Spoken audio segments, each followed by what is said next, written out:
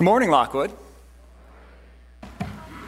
I've said it before to some of you, but I'm going to say it again. Gosh, it's good to be home. It really is good to be home. So today, this message is not technically part of Shane's Down to Earth series, but it is something that's it's sort of a spiritual brother to that series. It's a basic Christian practice. I'm talking about supplication, which of course you all know what that is.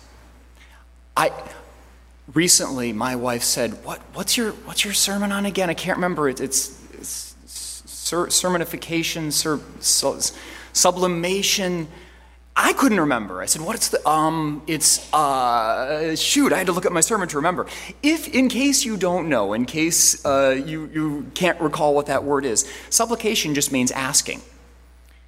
We're going to be talking about asking prayer today, asking God, but really the dictionary definition just means to ask earnestly and humbly. And what that means is to ask earnestly means to mean what you say, what you're asking for, and to ask humbly means to trust the person you ask. That's all supplication is. We're going to be talking about that today. Now, I have a friend who once asked me to intervene in a conversation she was having with a college student who didn't believe in prayer. And I said I would. That was probably my first mistake because he also didn't believe in God. So, of course, he wouldn't believe in prayer. That's just logical, sensible. So maybe that wasn't the first step, but, I dove right into it. And she wanted me to convince him. So I tried, and that was my second mistake. But one question that he had, one thing that he kept saying, was a roadblock to our whole conversation, to our argument, really, and that was my third mistake, letting it turn into an argument. He said, "How can you prove that prayer works?" And in the long run, I couldn't. Now, I've said that to other people before. I've told this story to groups of Christians, and there's been, he says you can't prove prayer. Okay, but listen to this. There have been, I found, 23 major studies on prayer for healing, on the effectiveness of prayer for healing, scientific studies. Of those 23 studies, 13 showed that there was significant provable health benefit to being prayed for. Now, in some of the studies, the people knew they were being prayed for. In others, it was a blind study. But 13 out of 23, that's more than half. That's pretty good, right? Okay, that's a result, a definable result. 9 of those studies show that there was no statistically significant health benefit to being prayed for. It's not so good. One study, check this out, showed that the subject's health actually got worse when they were prayed for. Nobody can figure out why. Everybody talks about it. The subjects knew in that case that they were being prayed for, so maybe it made them tense, like, I've got to get better or else the study's not going to go well, but nobody really knows. Regardless, the conversation didn't go anywhere because I couldn't prove that prayer did anything. 13 out of 23 times is not a scientific result. I couldn't prove to him that prayer works. And I thought about it a lot afterwards. I don't know if he did. He moved on to another argument. It was online, and he was just happy to argue with people. But I thought about it a lot after that. By the way, that was my other mistake, arguing online. Don't. So I was going to say Jesus didn't. Well, of course he didn't. I don't think he would. I don't think he'd argue online with people. I don't know. But I thought about that conversation a lot afterwards, a lot. And I realized that my major mistake, my biggest mistake in that conversation was that I let him set the parameters for the conversation. When I let him say, you have to prove to me that prayer works. Because what he was saying was, prayer has to work every time, or it doesn't mean anything, it doesn't do anything. See, he was thinking that God is a force of nature, like gravity. And we know how gravity works, right? What goes up must come down. If you throw a ball up in the air and the ball doesn't come back down, something's badly wrong. Maybe you're in space, but you should probably have known that. Maybe Somebody caught it. You should probably have known there was someone up there ready to catch the ball. Maybe you're dreaming, but if you throw the ball up and it doesn't come back down, something's wrong. Something's different. We know how gravity works every single time, right? Fair enough that this guy would expect that if God is a force of nature, prayer should work every single time. Fair enough. But here's the thing. Gravity doesn't care about you. Raise your hand if you have fallen down and hurt yourself recently, say in the last week. And now keep your hands up. Raise your hand if something has fallen on you recently.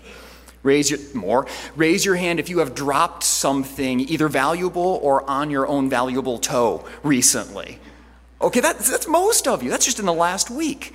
You know provably that gravity does not love you, right? People who raised your hands, you know that. Grandma's Ming vase. I don't know if Grandma had a Ming vase. That'd be pretty expensive. But Grandma's expensive vase. Grandma knows that gravity does not love you because you knocked it off the top shelf and it shattered. But God is not a force of nature. He's a father. He's a good father. And that's a significant thing to say because cultures throughout history, all across the world, have had a father God. Especially cultures that have pantheons, that have groups of gods, a god for this, a god for that. They usually have a father God. But they're mostly terrible fathers. Take Odin. Odin was the Norse, sort of the Viking god, the Viking father god. If you know Thor from the movies or the comics, it's Thor's dad, okay? And in the movies, he's not such a terrible guy, but in those Norse stories, man, terrible father. His own stories. He was fickle and cruel and selfish and treated one son way better than the other one because the other one was adopted and just bad dad, right? And a terrible husband, cheated on his wife a lot. And maybe it's possible to be a bad husband and a good father, but it's pretty hard. He's a bad father. Our Father is the only good Father. He's also the only real God, but he's the only good Father among all those father gods that people have talked about over the centuries. So, we ask, we supplicate, we ask God for things, and he responds like a father. And when my kids ask me for stuff, if I'm going to say no, even if I'm going to say yes, I usually try to tell them why. I don't just say yes or no. On a good day, if I have a moment, I'll tell them why. Because they learn from that. They know that I'm not just saying no. They even know that I'm not just saying yes. They start to learn why I say no, why I'm going to say yes, what's appropriate to ask for, what's likely to get a yes answer. And they start to think like me. Without knowing it, they're imitating me. They're starting to become like me, for good or ill. My kids think a lot like me and like their mom. Mostly for good, for her. Not necessarily for good for me, but they're starting to become like me. That's one way that kids interact with their father. And that's one way that we interact with our Father. That's why we pray and ask for things. Now, I believe, and I think it's very scriptural, that God always answers prayer, at least from his children. And I think, I've heard, and I think this is scriptural, that God answers prayer in one of three ways. Always answers, and has one of three answers every single time. Now, I'm going to ask what those are, but if you have ever heard this from me before, and that means if you've ever taken a class from me, if you're from Nerd Church or Transition Church, you've probably heard this. I've said this a lot. So if you've done any of those things, please don't answer. But does anybody have any idea what one of those three answers might be? How might God answer? Like, what would his answer be? What's one? Yes is right. Okay. Sometimes he just says yes. We love that one, right? What might another one be? Right? Okay, that's a thing I might say. Any other thoughts? Not now, would you say? In his time, not now? Good. Close. Very close, you guys. Someone said maybe in one of them. I don't think God ever says maybe. I believe that God says yes. He says yes, but not yet. In his time, wait for it, right? He says that about healing a lot, I think. We want to be healed right now. Sometimes he says yes, wait for it. Or he says, I have a better plan for you. Now, of course, that sounds like no to us, right? Just the way it'd sound to my kids. I have a better plan. That means no, right, Dad? For me, it might. I might not have a better plan. I might just be saying it. But God means it when he says it. As Max Lucado says, faith is not the belief that God will do what you want. It is the belief that God will do what is right. Now, that college student wanted the answer always to be yes, or else prayer doesn't do anything, he thought. See? Now, as a side note, I think just maybe sometimes God says, sorry, what? Are you nuts? I'm going to give an example here. I have a friend who says when she was dating age, when she was first just old enough to be asked out, a boy came to her father to say, may I take your daughter out? Now, Dad's, back me up. Good job, kid, right? Yeah, well done. Now, that kid had a father probably who taught him, ask the dad. I know it's scary, but ask the dad. Well done, good job, brave kid. Even braver than you think, because her dad was a Baptist preacher. I don't reckon I would ever have taken the girl out. I think I would have been too scared at, 15 or whatever he was. I don't think I would have ever. I don't know if it's true, but I picture he had a big Baptist preacher voice, No way am I asking that guy. This kid asked, sir, may I take your daughter out on a date? His answer was, you may take my daughter out. But I promise you that if you hurt her in any way, if I cannot find you to end your life, I will pray that the Lord Almighty does. Wow! They still went out. What a brave kid. And I know that God didn't answer the father's prayer because I know that boy did not marry that girl. She married a totally different guy. So he must have broken her heart at some point, and neither dad nor God killed the kid. I'm sure I would have heard that part of the story. Sometimes I think God says, I have a better plan, but really? Really? You should know better. That's just a side note. But really, 3 answers. Yes, yes, but not yet. I have a better plan for you. So how do we ask? If my kids can learn how to ask me for things, what things to ask for, how do we talk to our dad? One of the smartest things that the disciples ever asked Jesus was, how do we pray? Teach us how to pray. But it was a strange question for a group of Jews in Israel in Jesus' time. These people prayed more maybe than anybody in history. They had a culture of prayer. They were steeped in prayer. It was a part of their lives like eating and sleeping. They had 5 regular scheduled prayers every day and additional prayers in between. They had prayers for everything. They were full of praise and thanksgiving and blessing. They confessed sins. They prayed for each other. They prayed for themselves. They prayed for their people. I don't know anybody who prayed as much as the Jews did in Jesus' time. So why did they ask him how to pray? Shouldn't they have known? If anybody, the Jews of his time should have known how to pray. They asked him because they saw that it worked. When Jesus prayed, things happened. And things didn't always seem to happen when they prayed. So they said, teach us how to pray. They could see that he knew how to talk to the Lord, to his Father. There's another side note. Jesus was maybe the first worshiper of God who regularly called Father my Father.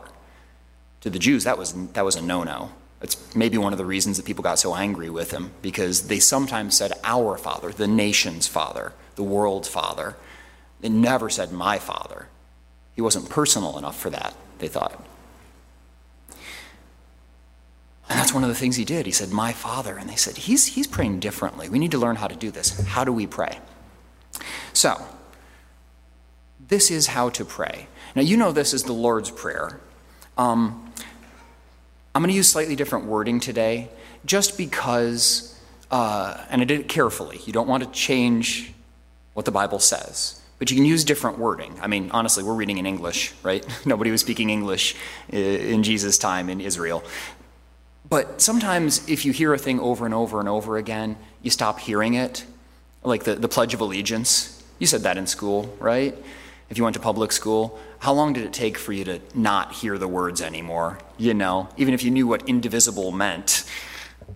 I know a lot of kids who said, oh, I always thought that was invisible. I always wondered why nobody could see us. Didn't matter, you just say the thing.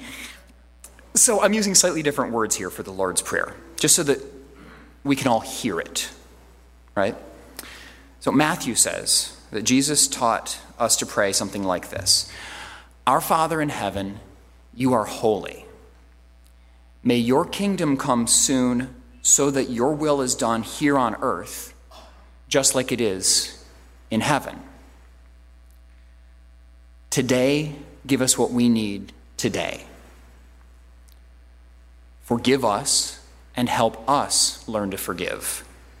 And rescue us from ourselves and from the evil one. So, what was different about that prayer? They said, teach us how to pray. He took them seriously. He taught them this prayer. What was different about it? First of all, it wasn't a ritual. He wasn't teaching them a new prayer. Now we do. I mean, a lot of churches say that prayer very regularly. I grew up in the Methodist church. We said that prayer every single week until I didn't hear it anymore. But he wasn't teaching that exactly. You can pray the Lord's Prayer. It's a good prayer. But what he was doing is what all good teachers do. He was not just teaching facts. He was teaching how to think. A good teacher teaches you how to think. Jesus was teaching us how to pray. And if you read, you look at Matthew and look just before the Lord's Prayer, he says this is how you should pray. He doesn't say this is what you should say. That was one thing that was different about it. So these are the things that he was teaching. Now, if you're a note taker, if you're taking notes right now, I don't usually like bullet points, but here's some bullet points. And if you're not a note taker, I'm going to give you 5 points, 5 things that Jesus was teaching that if you don't normally think to pray in this way, consider doing that, okay? First of all, he said, remember who God is. He said, our Father, you are holy. Remember who God is. Second, remember that what he wants is most important. Your kingdom, your will. Third, Jesus said, ask him for what you need and what you want. Give us today. We say our daily bread. Give us what we need today. Ask him for what you want and what you need. 4, ask him to forgive you and to help you to forgive. That's vitally important. And 5, ask him to protect you. He says, rescue us from ourselves, from the evil one. That's how to pray in a nutshell. That's Jesus teaching us how to pray. So, here's an important thing. I said God always answers the prayers of his people.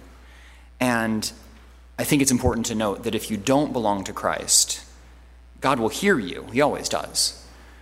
But don't expect a yes answer very often.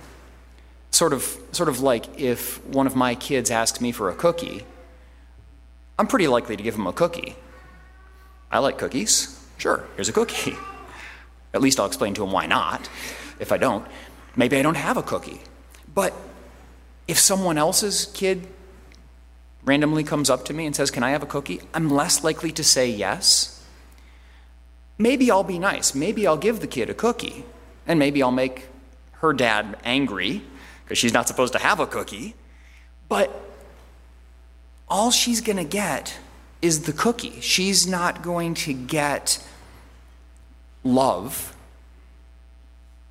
If God just gives you something and you don't belong to him, you wouldn't accept his love anyway. she's not going to get instruction. She's not going to follow my instructions just because I give her a cookie. We're not going to follow God's instructions if we don't belong to him. We just want the cookie. She's not going to start to learn who I am. She doesn't care. She just wants the cookie, right? If you don't belong to God and you ask him for something and he gives it to you, you're probably going to say thank you and move on and not really learn who he is because you don't belong to him. You're not his child. Now, there is one way to always get a yes answer out of God if you don't belong to him, if you don't belong to Christ. If you're not his child, one way to always get a yes answer: ask to be adopted. He will do it. Now, ask earnestly, mean it, and trust him as much as you can right now. He'll do it. Every time. He will absolutely say yes to that. And here's the thing. In the long run, God owns all the cookies, right? There's a question. Why, if God could give us everything all the time, why doesn't he? I mean, why doesn't he just say yes to people who don't belong to him? Because all we'd get is a cookie. But we wouldn't learn anything from him. We wouldn't get anything else from him. And he doesn't want us just to have a cookie. He wants us to have him. But he can. God owns the cookies on 1,000 hills, right? He owns all the cookies. He made all the things in the first place. He made the wheat. He made the milk. He made the sugar. He knows how to make cookies. He taught us how to make cookies. All the cookies belong to him, which means in the long run, if you belong to him, all the cookies belong to you too. All the things that are good in the world, and all the things that are not yet in the world that are good, and all the things that have been in the world that were good but are gone, belong to God. And that means that in the long run, all those things belong to us too. Even if he has to say, wait for it. Let's pray, but let's pray that prayer that Jesus taught us, and you probably know something like the King James Version. Just use whatever, if you know the Lord's Prayer, use whatever version you know, all right? Our Father, who art in heaven, hallowed be thy name. Thy kingdom come, thy will be done, on earth as it is in heaven. Give us this day our daily bread, and forgive us our trespasses, as we forgive those who trespass against us. And lead us not into temptation, but deliver us from evil. For thine is the kingdom, and the power, and the glory forever. Amen.